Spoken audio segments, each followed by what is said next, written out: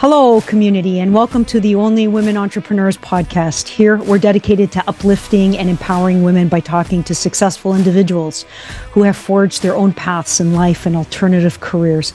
I'm your host, Rosemary Cescolini, a high school English teacher who switched up my career to enter the world of manufacturing at a family-owned and operated business called Royal Door Limited. There, I worked over 30 years, designing and building award-winning and custom handmade wood doors for celebrities, TV shows, blockbuster movies, and countless professionals nationwide. And now I run an initiative dedicated to helping women thrive in the business world and alternative careers.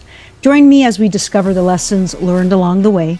So without further delay, let's learn about our guest for this episode. It's my absolute pleasure and privileged to introduce Doug Winston. Doug is an exceptional individual who has excelled in many areas of life. As a high school graduate, Doug has defied the notion that formal degrees are the only gateway to success. With over 3 decades in the electrical contracting industry, he's not only owned and operated his own business, D&M Electrical Contracting, Inc. in Elmsford, New York, but has also ventured into real estate, utilities, and even professional motorsports team called D&M Motorsports, Inc. These are exceptional activities which highly motivate and drive me to pursue personal excellence as well. Despite the fact he's very, very busy, has time to professionally race part-time in the Pirelli Trans Am series. Beyond his thriving entrepreneurial ventures, Doug is also dedicated advocate for skilled trades. His extensive teaching experience, including educating on the National Electric Code and high voltage safety, underscores his commitment to sharing his knowledge and expertise with the next generation. In the realm of philanthropy, Doug generously devotes his time and resources to bring back the trades, an organization focused on revitalizing the skilled trades and providing educational opportunities for aspiring tradespeople. Welcome, Doug. Thank you for joining us today. Well, thank you. Appreciate the opportunity. So I want to begin by letting our community know how we met. It was through a post in LinkedIn, and it was about several weeks ago where the post hit a nerve with me in 2 aspects, very important points. And these are the societal misconceptions and beliefs that we have regarding the skilled trades. In particular, the fact that I find the comment was a bit derogatory, and you were just spreading the information that if you're in the skilled trades, like you work with your hands, like I'm a woodworker, you're an electrician, so you must be dumb. You couldn't make it in university. So that's the first thing that kind of upset me. And then the second thing is the fact that there's a tremendous amount of societal pressure with parents. They feel a sense of shame if their kids are not going to a path towards a university or college degree. And these are things that we have to shatter, because I have to tell you, and I can't say it enough, and you probably agree with it, that without the skilled individuals, men and women, our society would cease to function right now. I wouldn't be having this conversation with you on this computer. I wouldn't have the headsets or anything that we appreciate on a day-to-day basis. So you're here today. We're going to find out your success from your educational experience and your work experiences. So I'm going to leave the conversation open to you. All right. Well, I'm just going to touch back on what you said there, and then, one of the most important concepts that we really need to dispel the myth is that skilled trades are for dumb kids, and this is something that we have been just absolutely been drilled into our head, that college, and if you don't go to college, you're a failure. Meanwhile, we have to look at how the educational system has evolved over the last 50 years. Prior to, I would say, the late 1970s, high school was intended to prepare most people for the workforce, and a very small portion of that for professional endeavors. And then we got away from that. We got to the point where everybody has to go to college. Well, if everyone has to go to college and be prepared for the workforce, then we've failed at the high school level. And it's not so much a failure, it's that we made a huge business out of college for all. So we use shame as a method to tell people, if you don't go to college, you're dumb. And it's a horrible, horrible message. And unfortunately, parents have had that drilled into their head, and they drill it into their kid's head. And while they'll stand there and say to you, no, I think it's great what you're doing, and that's fantastic. And you're oh, but my little Johnny's going to college. So, it's very different. Obviously, I felt it when I started in the trades. I was in high school, didn't really have a good sense of what I wanted to do. My mother was one of those parents where you're going to college, you're going to college, you're going to college. And, I had a decent enough average in school. I'd say I was an 85 student. I had the ability to pay attention, learn what the teacher was doing, and then, shoot spitballs for the next 45 minutes. So the potential was there for sure. Potential was there, but the interest level was not. So, I think the only thing I ever got 100 in was physics, because it appealed to everything to me that I was interested in. We talked about horsepower. Oh, I loved cars. We talked about electricity. I know about that stuff. We talked about sound. I played the guitar in high school, so I understood music and harmonics and things of this nature. So all of this stuff, this was like such an exciting thing for me. But I couldn't envision what particular career I would apply that to. And very little. So it's my senior year in high school, and before you can graduate, you have to go see the guidance counselor. So I went to Catholic school. I walk into the guidance counselor's office, and she was a nun, but more of a modern nun. Didn't wear the habit and everything, and she was very relaxed in the way she spoke. And she picked up my folder and she looked, said, "So what do we have here, Mr. Winston?" She looked. She goes, "Westchester Community College for Electrical Engineering Technology." Slams the folder shut and goes, "What gives? What kind of a bullshit course is that?" And I said, "Excuse me, sister?"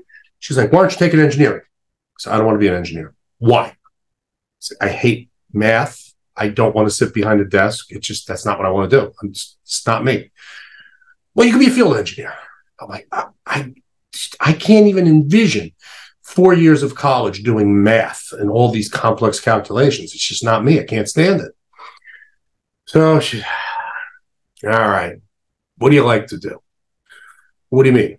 "Well, what are you going to do when you leave here today?" I said, "Well, I'm going over to my friend John's house, and I'm putting a new stereo in his car. He's building a 1968 Cougar, and I'm gonna do all the wiring for him and stuff. And I'm kind of into how they're building the engine, and I'm trying to pay attention to that because I like that." She goes, "You like to work with your hands?" "Yes." "You like electrical stuff?" "Yes."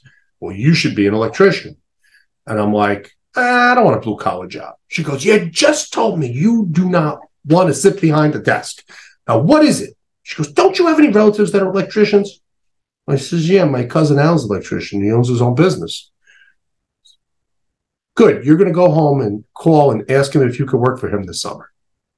So, okay.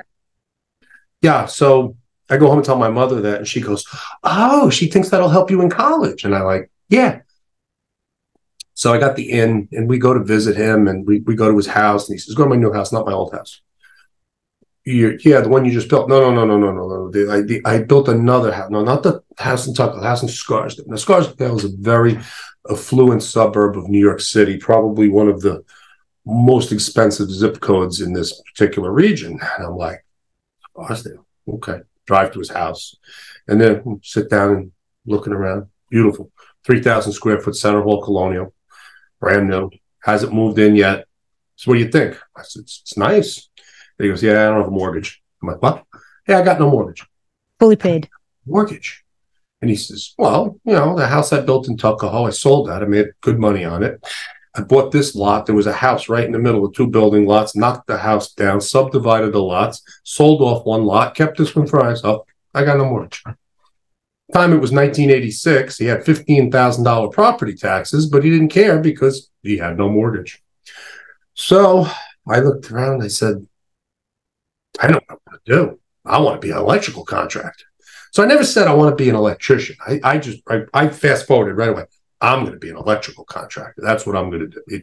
It appealed to my entrepreneurial side. It appealed to my my technical side. So everything was put in motion. And that night I walked out of his house and had my first set of goals. And that was, I'm going to get my electrical license by the time I'm 25. And then I'm going to build my house by the time I'm 30.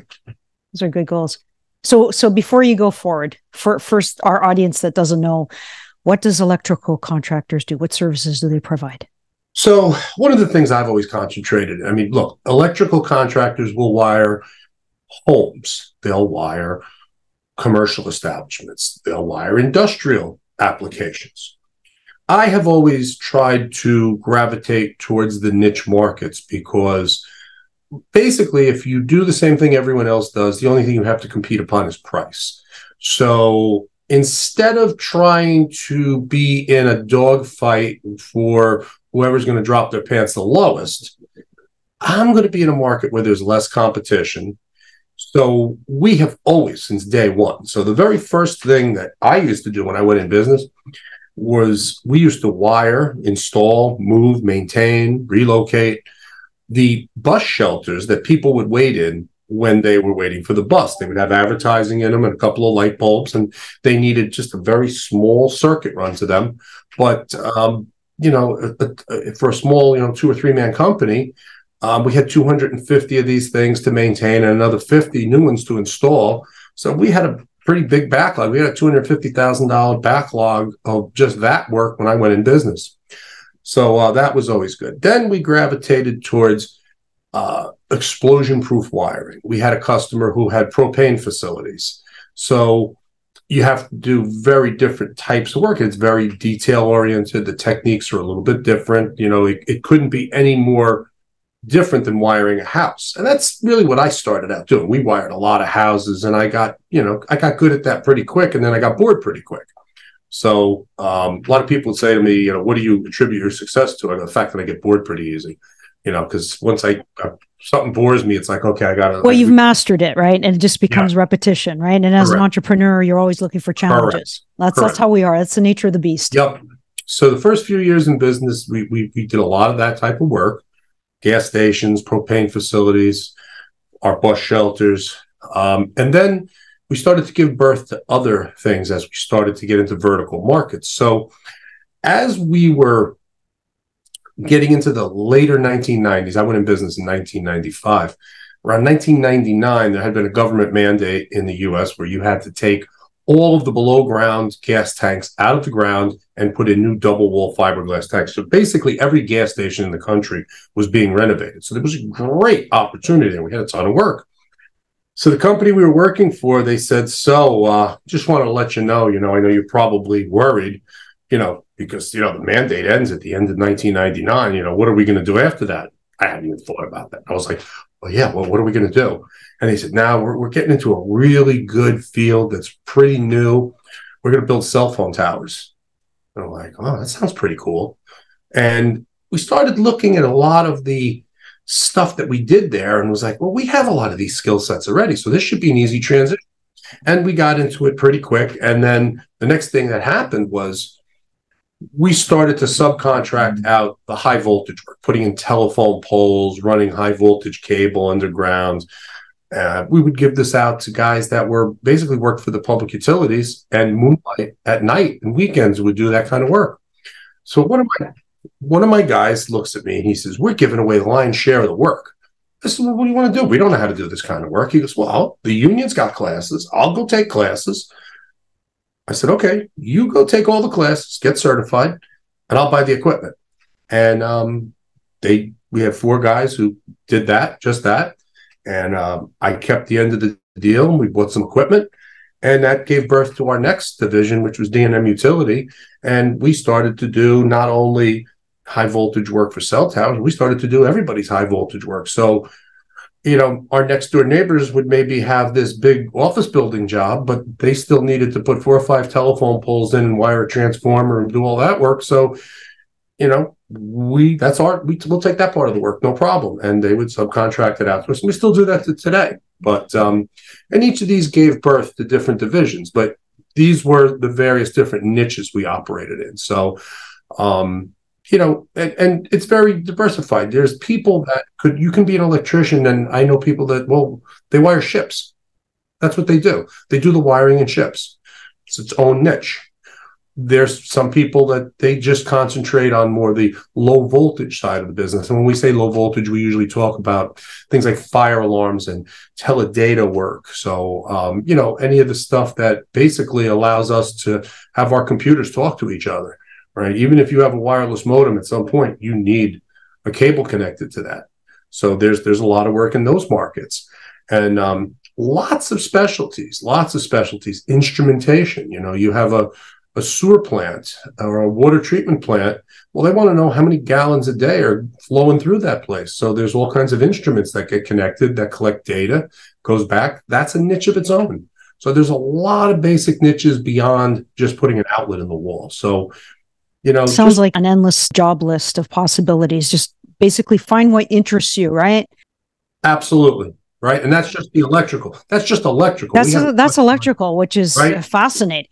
We haven't touched on plumbing or HVAC, welding, fabrication, machining. There's so many skilled trades out there. I mean, in the U.S., there's 650,000 unfilled construction jobs as of right now. Yeah, that's what I wanted to touch upon, right? Because you're so deeply connected to the skilled trades that we have not only a shortage in, say, North America, but it's a global shortage. And it's getting worse each day. Because as the skilled labor force retires, more job openings, and we're not keeping up with the opportunities that are be creating on a day-to-day basis. So I think it's critical to the point where, as a society, we might regress. We're not going to be able to meet up with the demands because our population is ever changing. I know that there's millions of individuals that are landing in the United States and in Canada, and they need services. Yeah. And we can't get to them because we don't have the labor force to build these structures and items we need for our civil society. Yeah, this is 100% true. And it's going to get worse before it gets better. I mean, we do see a resurgence in popularity of the trades as kids are starting to learn that a basic degree in anything is not a ticket to success. I think the big lie became, well, you can't even get an entry-level position without a degree. And then the education field said, you know what, we can one-up that. Well, you're really not going to make any money unless you get a master's degree. Oh, you really need 2 master's degrees. And it's just an endless vicious cycle in which we still have a bunch of people who get out of years and years of college and have absolutely zero experience in anything and are so unprepared for the workforce. They're filled with these idealistic concepts that were like, oh, you got that from your professor who's never had a real job in his life either. Got it. Okay, so now let's tell you what you can do. Well, that's a very low-paying job. Well, that's all you're qualified for. So we've definitely done a disservice to our kids with this. And we've also done another aspect of this that no one really quite realizes unless you're the owner of a company, and maybe you could appreciate this, but back when I started in the trades, there was a natural progression, and you would go from being a helper or apprentice to a journeyman or a mechanic, as we called you, and then a foreman, maybe a general foreman. Maybe you'd become a superintendent.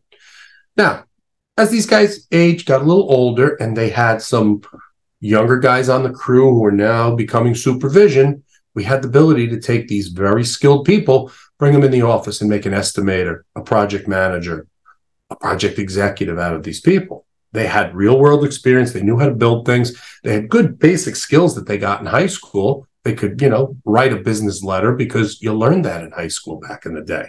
They had some basic accounting because you learned that back in high school back in the day. So these were great candidates. Now today, who have we pushed into the trades? The kids that are perceived as dumb, which a lot of those kids are not dumb. They're not dumb in any way, shape, or form. They're just disinterested. They are not interested in the content they're being forced to learn, but when you put them into a forum where they are learning something that they are very passionate about, they become sponges and need to know everything about that. Exactly. Well, I'm finding the education system is disconnected with the real needs of the job market. Okay, how many things have you and I learned? And that's when the education system wasn't too bad, that we haven't been able to apply in our lifetime. It was just a waste of time. Oh, yeah. We would have been better served learning things that helped me think critically, analytically. Yes. But no, we were concerned with social issues of the day. But that didn't serve me. That didn't make me a better person to contribute to society.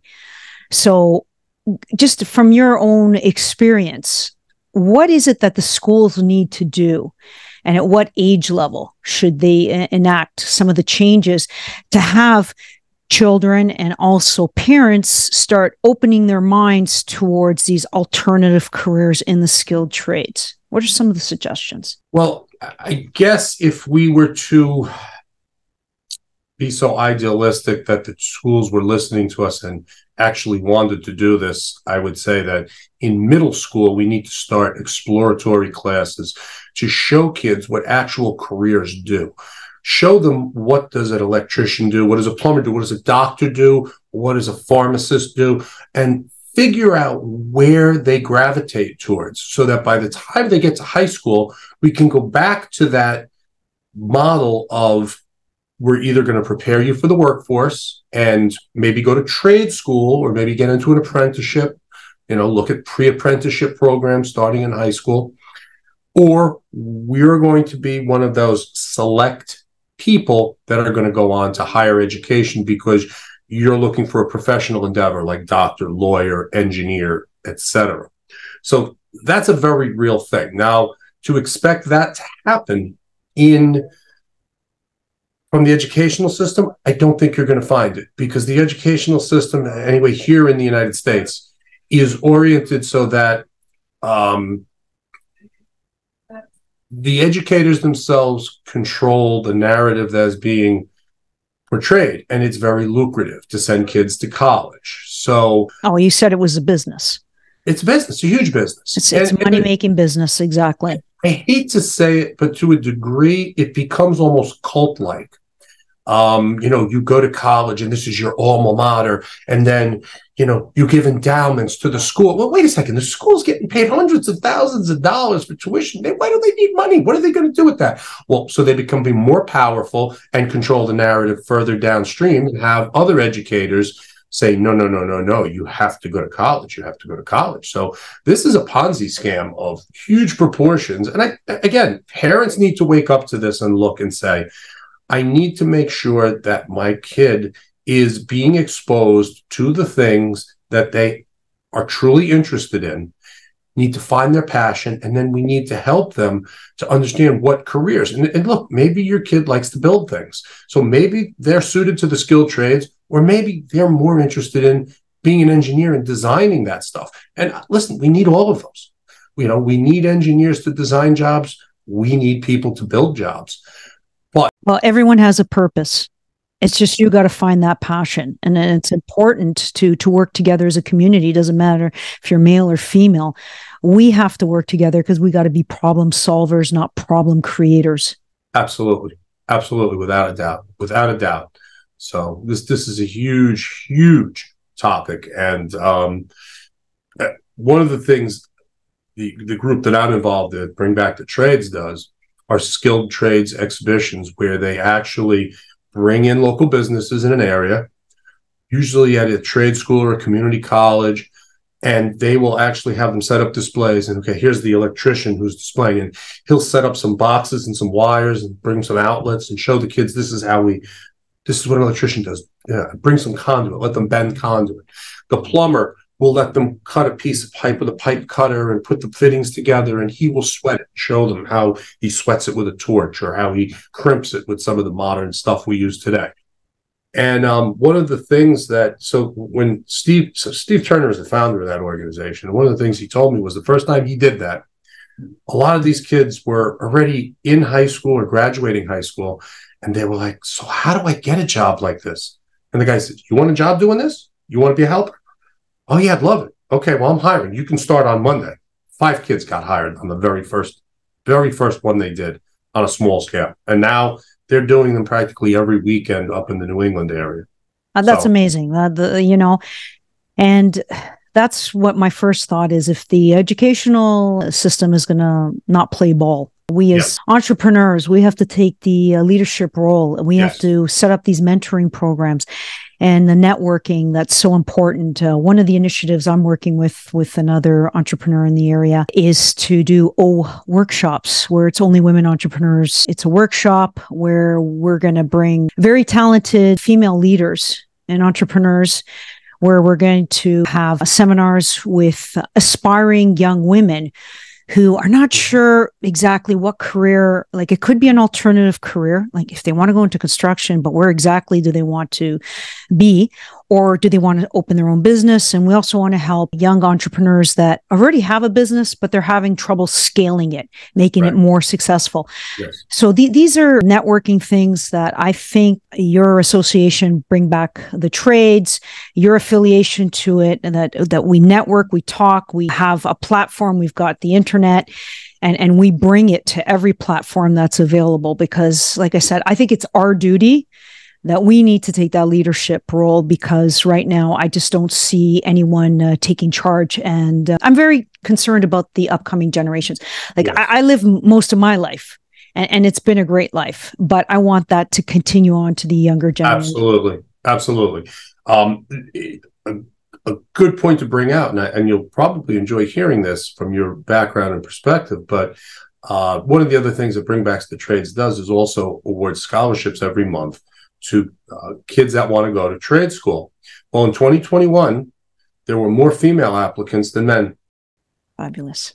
Yeah. So that's incredible. So is this Bring Back the Trades? Is it only in New York State or is it nationwide? We're actually just getting into New York State. Right now, it is mostly up in New England, and we're trying to pull it south. And as we come down, trying to hit those Boston, New Haven, and New York markets, get into the New York metropolitan area. So we're moving very quickly to try to become nationwide.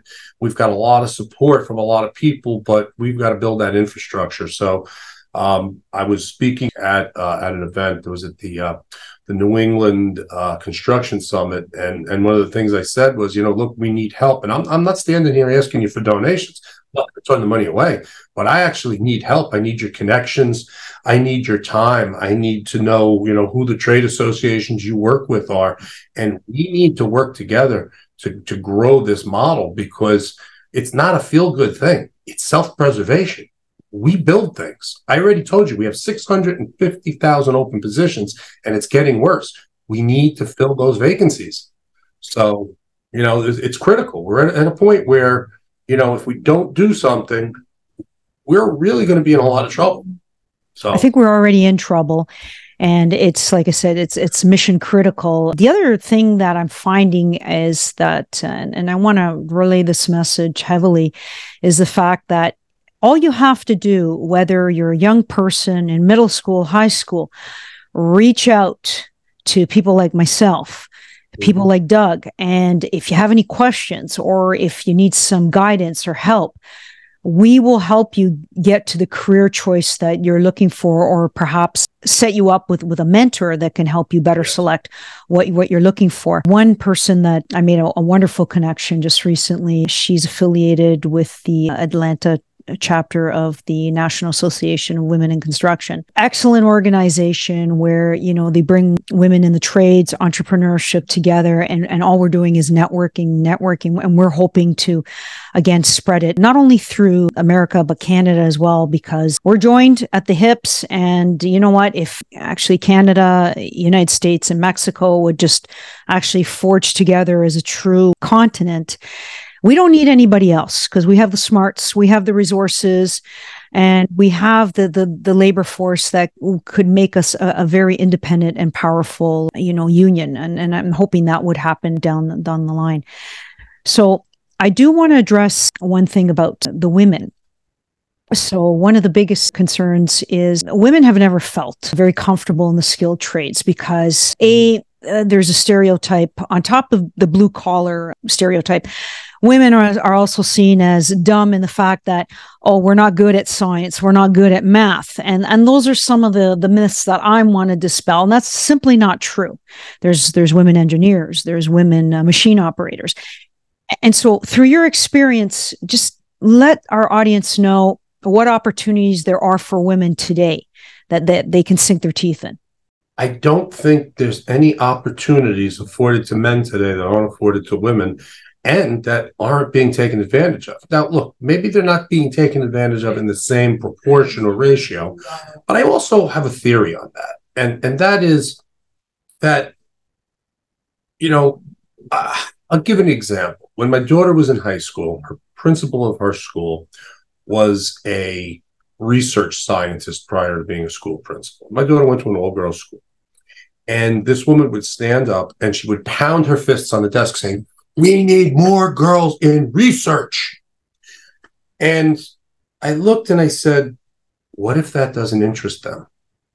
What if they're simply not getting into it because they just don't have an interest in it? Then why do we need them there? To make you feel better about yourself? So as much as I want men and women, or young men and women, to go into whatever career interests them, conversely, I'm not going to say to people, you should become this, you should become, it pays good and you should do that. Because unfortunately, that's where some of the bad stigmas come from. We'll interview apprentices, and I can tell you, we're getting a lot of female apprentices we interview. And I'll give you two diametric opposites, okay? So 2 girls, same night, back to back, one right after the other. And the first girl said, "Okay, why do you want to be an electrician?" And she was like, "Oh, well, I know it pays really good. And, I'm like, I like electrical stuff. And, my grandfather was an electrician. So that was really important to me." "Oh, okay." And, I work in a shoe store right now. And, anytime any of the lights go out, I change the bulbs. "Okay." And, okay, so we start talking a little more to her. So she kind of makes it sound like her grandfather was somewhat of a mentor and that like she worked with him. And then when somebody started to get into the numbers, they're like, "Well, he passed away before I was born." So we're like, okay. So at the end of the day, the whole thing was she kind of had a whole script that she was told to read to make it sound like she was really interested in this. Now, fast forward, we have another girl who comes in, and presently, according to her latest resume, she's a corrections officer. And wow, why is she applying for this job? She's got a good job. Yeah, she has a good secure job. Brought her in and said, we're going to ask straight out, like, why do you want to go from what you're doing to this?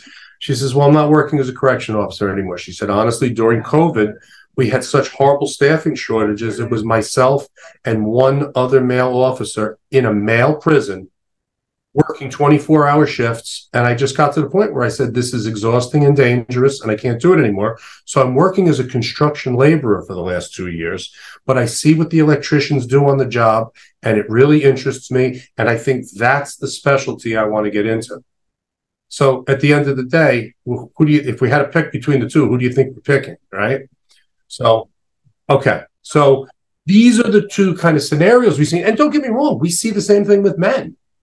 Okay. Because there's some people who will say, "Listen, you know what? You've got an opportunity because, you'll get some preferential treatment because you're a female, and you may get slotted a little higher to the top of the list because of DEI concerns and things of that nature," which I'm not even going to touch on.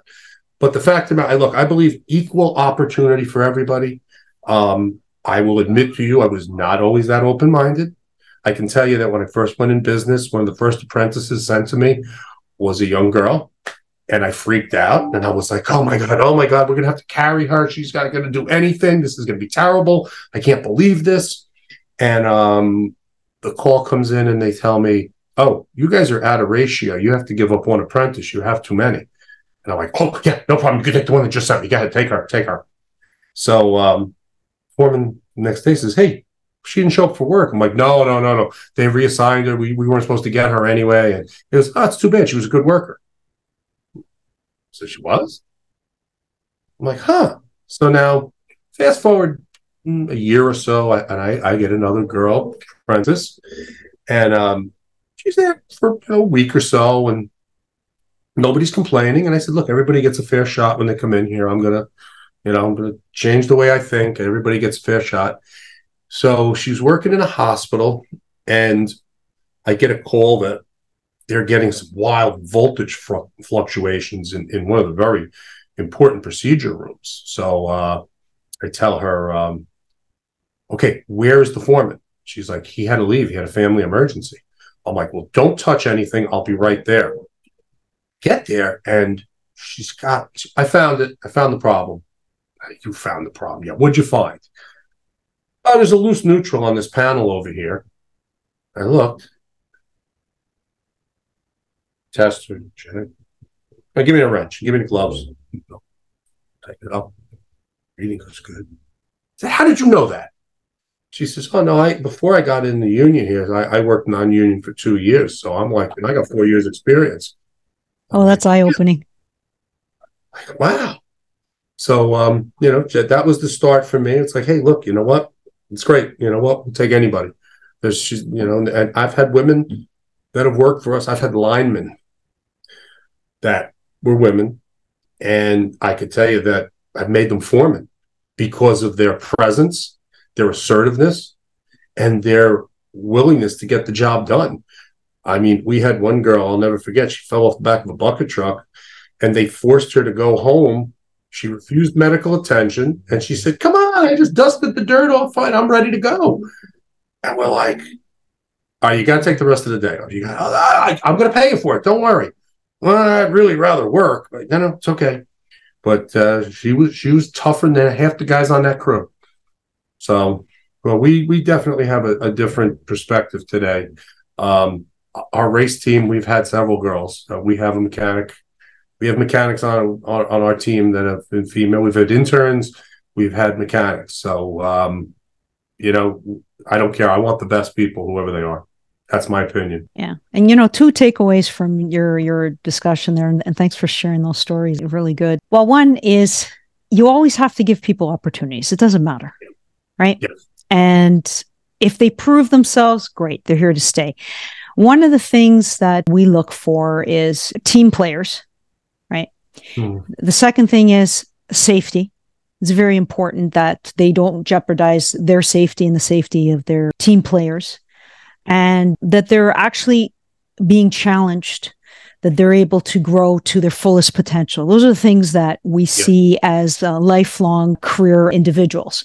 The other thing is not giving people special treatment for, being who they are. It's just, you know what? Everyone starts with a clean slate. Just show me what you have, and if I expect you to do this job, then do the job. And if you can excel at it, then you know what? You get more responsibilities. There's always that possibility of that elevation. And then the other thing that I want to point out is trades is not only for someone that is in their 20s. If you're a person in your 30s and 40s and you hate your job, yes. Yep. Okay. I was supposed to be a lifelong high school teacher. Mm-hmm. I stopped after a few years because we had a new government that came into play and said, well, we're rewriting the curriculum. We're going to do it this way. And I go, well, wait a second. Well, what are we teaching them? It was more of a political education as opposed to, life skills, critical thinking, skills that I was taught over the years. And I said, you know what? I can't play along with that game. I just don't feel right. So let me go try something else. And my father-in-law, who grade 5 education, master artisan from Italy, he said, well, just come to the family business. We're growing. We can use your help. I said, I don't know anything. I can't even read a tape measure, for crying out loud. Do you really want me? And he goes, everyone's welcome, just as long as you're willing to learn. And that I did. I started on the shop floor. I had to learn every tedious detail to the point where I felt confident enough about our product to be able to sell it and to ask questions and to be a problem solver. Mm-hmm. So that just is proof that anyone can change careers at any point in their life, as long as, they have interest and they have a passion towards it. Yeah, so. Absolutely. That's a great story. That is really great to hear. Thank you.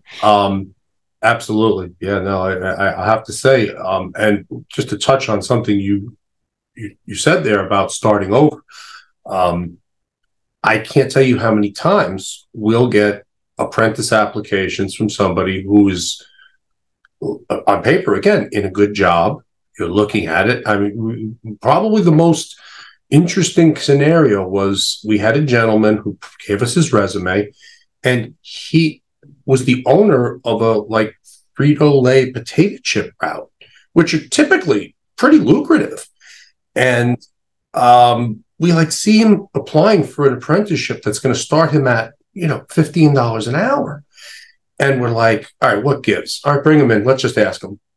So we're like, look, we go through the whole basically, why do you want to be an electrician? What are you like? All right, look, I'm just going to ask you. Yeah, according to your resume, you're a business owner. Why do you want to do this? He said, well, my route is in a very bad neighborhood. And last year I was carjacked, tied up, left in the back of the truck. And I just can't do this anymore. And I have enough money saved that I can start over. And I'm willing to start at the bottom. I'll go get coffee. I'll do whatever I have to do. But you know what? I can't go through this again. And I'm like, wow, it's okay. Okay, there's a candidate for you. That's a valid excuse. I probably do the same thing if I was in his shoes. That's a horrible experience. Yeah. Yeah. And that's probably just the most interesting, but I can tell you how many times we'll hear people that, college degrees, have a job in sales. I'm in medical sales. Medical sales. That's lucrative. Yeah, but I hate what I do. I hate it. I want to work with my hands. That's going to make me happy. Okay. You sold me. So, That's true. So the bottom line, though, right now, I think more than ever is everyone is experiencing inflation. And so your dollar, you stretch it out as much as possible. It's just not getting to, home ownership is going to be difficult. Buying a car, going on vacation, taking care of your family. Those are all top priority concerns. So in comparison, a college degree and someone that's in the skilled trades, how are the wages in comparison to the two? Like who's going to be better off in the long run? Well, I could tell you right now, here's a few thoughts on that. Number one, I don't think any skilled trades jobs are going to be replaced by AI anytime soon. But if I wrote code, or maybe I was an accountant, or did something that relies heavily on basic human intelligence that can be programmed, like tax codes or other things of that nature, I'd probably be concerned about AI replacing my job. So that's one thing I can tell you. Now, with the shortage of skilled trades workers, we've obviously got a supply and demand issue. So with the supply being low and the demand being high, what's going to happen? Wages are going up. And I could tell you that this last contract that we negotiated, and I am on the negotiating committee, here in the New York metropolitan area, our guys got an unprecedented raise over the next 3 years. So, and we kind of prided ourselves on the fact that they got a great raise, but we were actually probably not as much as some of the other surrounding locals got. And look, you can't compare. You have to look at areas, because every area, you just can't compare wages. You have to look at what the median home price is in that area and the cost of living and various different things, so that you can evaluate what somebody's making. But the fact of the matter is that all of these communities are getting really good. We've seen 10 to 16% packages over 3 years. On top of good, these are good paying jobs. Here in the Northeast, our electricians are making, I think, $55-$75 an hour, plus benefits of $58 an hour plus. So it's a little bit. They have like more than 100% on the benefit level. Our linemen are making somewhere close to $60 an hour, with about $28 in benefits. So it's not exactly low-paying work. And again, look, if you're going to do the same thing that everyone else does, if you're going to do residential work, you're not going to get those numbers. You're not going to get those numbers. Look, some people say, but by the same token, the easiest thing for you to do once you become a master journeyman and take a license exam, You can open your own business. And that means either you going working out by yourself, you working with one guy, or hiring some people. And I guarantee you, your income levels are going to be very favorable. So there's probably a better path towards entrepreneurialism in the skilled trades than just about anywhere else. That's my particular feeling. I know it was for me, it was that way. It's not easy, because if it was easy, everyone would do it. But the fact of the matter is that the opportunities are there. And if you are so inclined to be an entrepreneur, you can definitely do very well here. Yeah, that's true. Entrepreneurship is not for everyone. It is difficult, but if you like that challenging type of environment and you want to try things that is like a moving target, always changing, and yes, you will hit obstacles that could flatten you. You got to be able to pick yourself up. That's not for everyone. Not for everyone. It most certainly isn't. But you know what? That's okay too, because there's again, I always tell there's a place for everybody in the skilled trades. So, you can be to whatever extent or level you want to be, you can play this game. You can be an employee, you can be key personnel, you can be, I use the term not to be derogatory, but we call it disposable workforce, because we're a union shop. So if we need 10 people for a push, we hire 10 people, and then we send them back to the union hall. They're not upset when they get laid off. They understand, and then they like that. They don't want to be married to a company. They don't want to be a company man, so to speak. And they like going to different places and traveling to different employers, and that's fine. And you know what? They're happy working their 35-hour week. That's what our electricians work.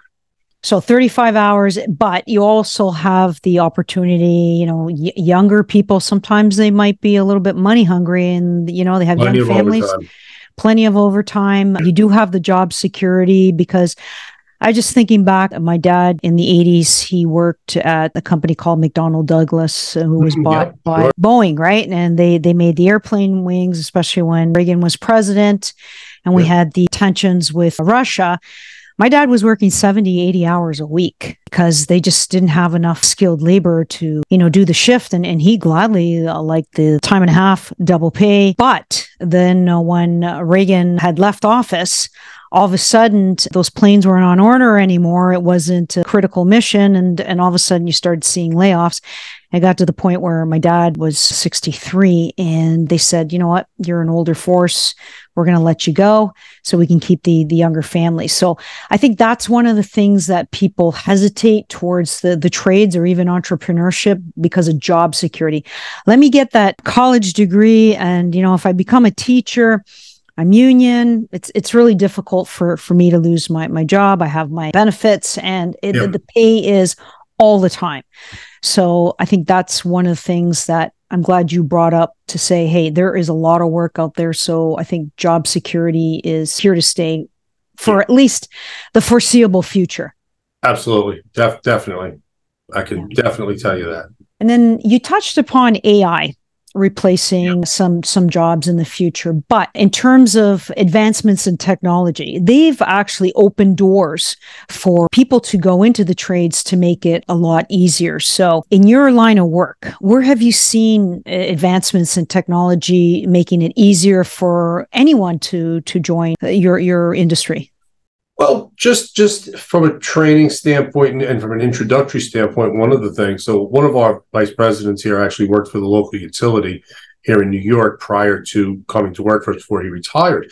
And the last project he was involved with was using virtual reality to develop training, where he would repurpose some of his people that were, say, field employees and now make inspectors out of them.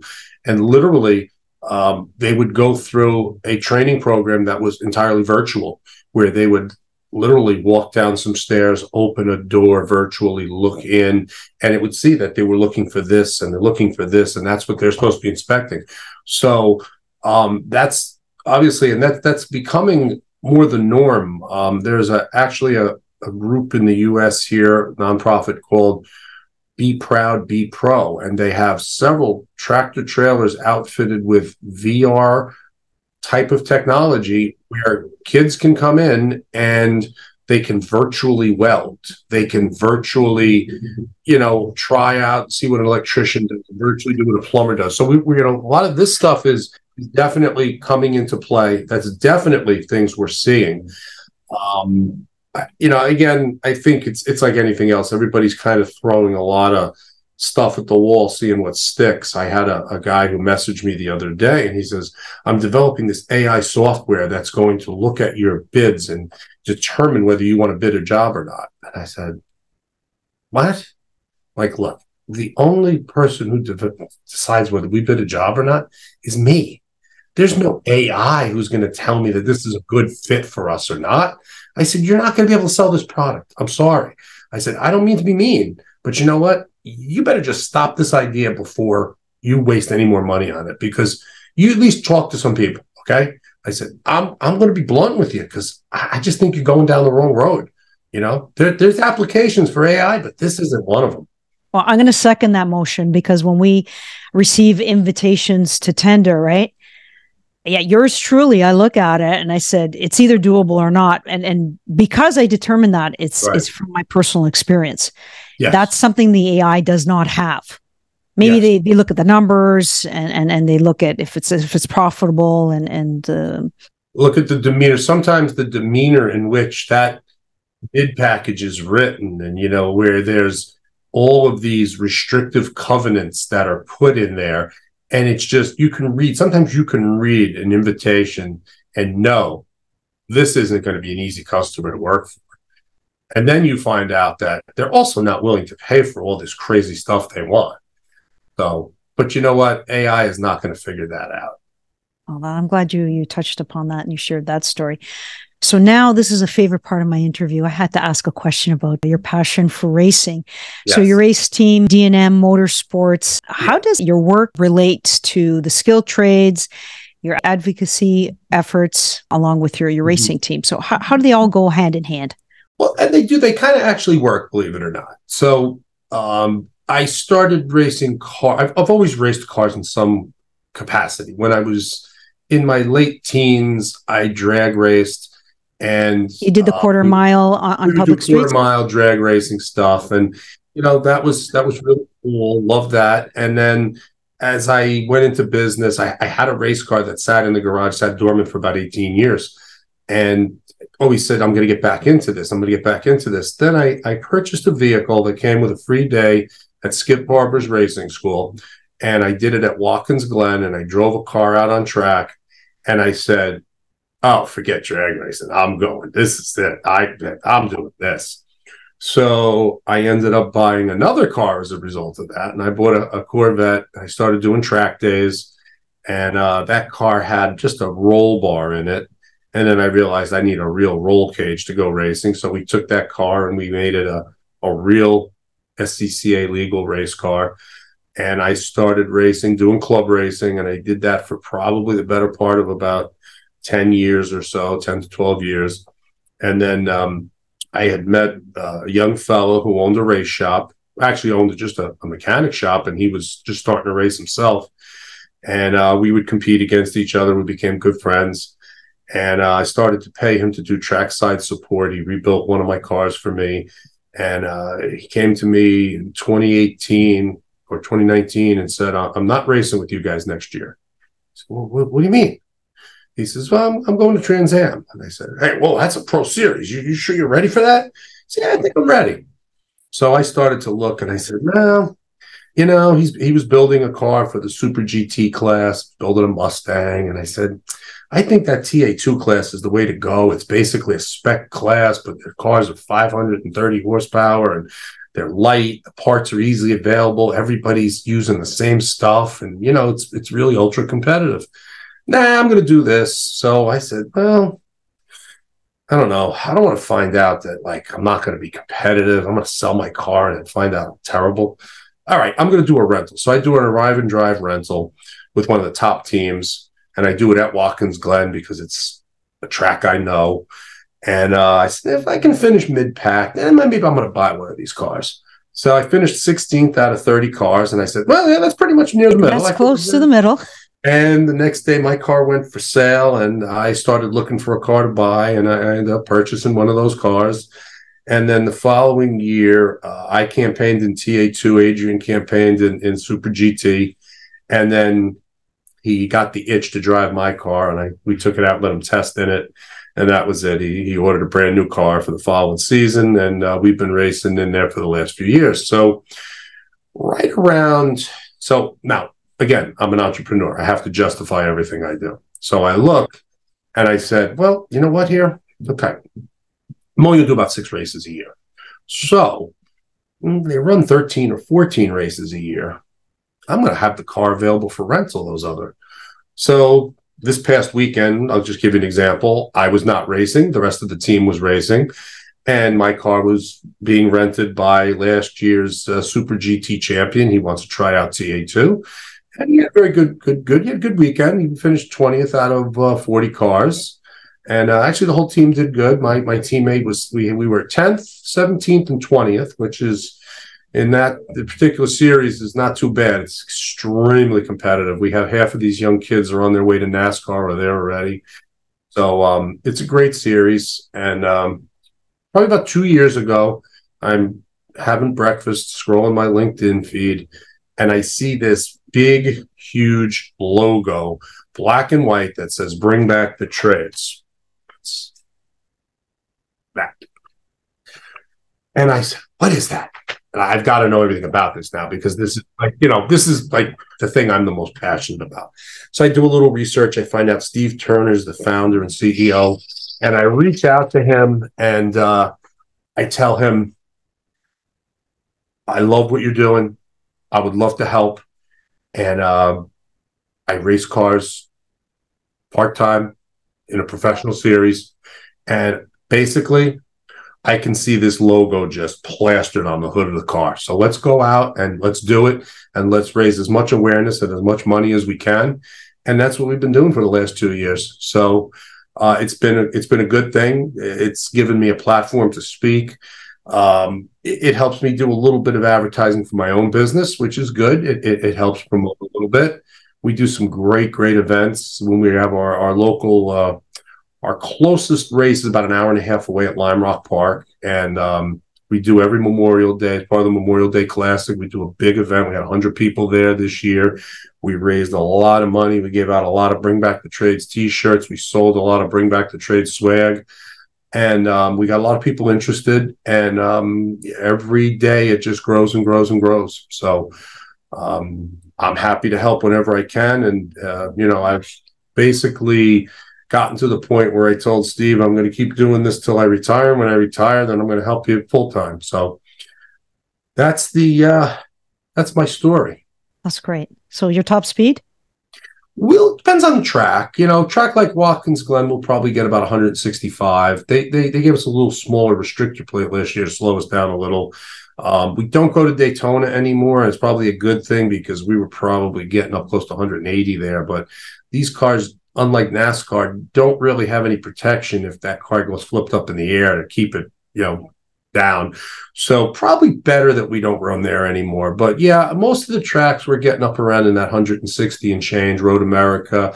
I'll be going to Circuit of the Americas down in Austin, Texas, to finish up the season next month. So about 3 weeks from now, we'll be heading down there, and that'll be the last race of the season. I'm lucky enough to that we have a mechanism called the Pro-Am Challenge, which allows us part-time drivers to pick 6 races and be scored just our points on those 6 races. So I'm pretty much tied for third at this point, and I can pull off a second. I need at least probably a 12th place finish for second, but we should just, if we put a wheel on the track, we should be good for third place. And we'd probably be in a much stronger place to win the championship, but we had a blowout at 150 miles an hour at Road Atlanta, early in the season. We won at Sebring first race, which was great, and we went from first place to last place by the second race. So scored no points because we weren't able to score. We had the car all back together. My team did a heck of a job, but unfortunately, in Atlanta, Georgia, you cannot start engines before noon on a Sunday because everybody's in church. So we did not know that we had a O-ring linking. So we had oil pouring out of the car, and I think I felt worse for the crew than I did for me. But they fought hard. We put that whole car back together after wrecking it, and that's racing. So we're rooting for you. We'll keep an eye out for that.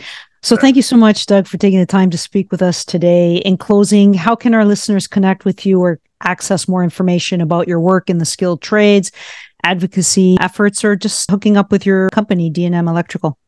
You can easily, anyone who wants to reach out to me, I'm always happy to take an email, Doug, D-O-U-G, at dmelectrical.com. You can find me on LinkedIn.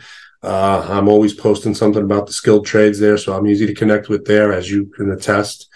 And basically, I'm pretty accessible. I try to make myself very accessible, probably too accessible, but I prefer it that way. So you're very generous with your time. Again, thank you. So if you like what you've heard, be sure to subscribe and follow our podcast to learn more insights and lessons to help you on your entrepreneurial and alternative career journeys. Also, like and share this episode. It goes a long way toward supporting and uplifting women and other people considering careers in entrepreneurship and alternative paths. If you'd like to discover anything O has to offer, including my personal and professional development courses to upgrade every aspect of your life, whether you want to launch a new business or take the next step in your career, visit us at onlywomenentrepreneurs.com. Book a free consultation with me now. Follow us on social media, Only Women Entrepreneurs, to stay up to date on all things O and to connect with countless women and resources living and experiencing their best lives.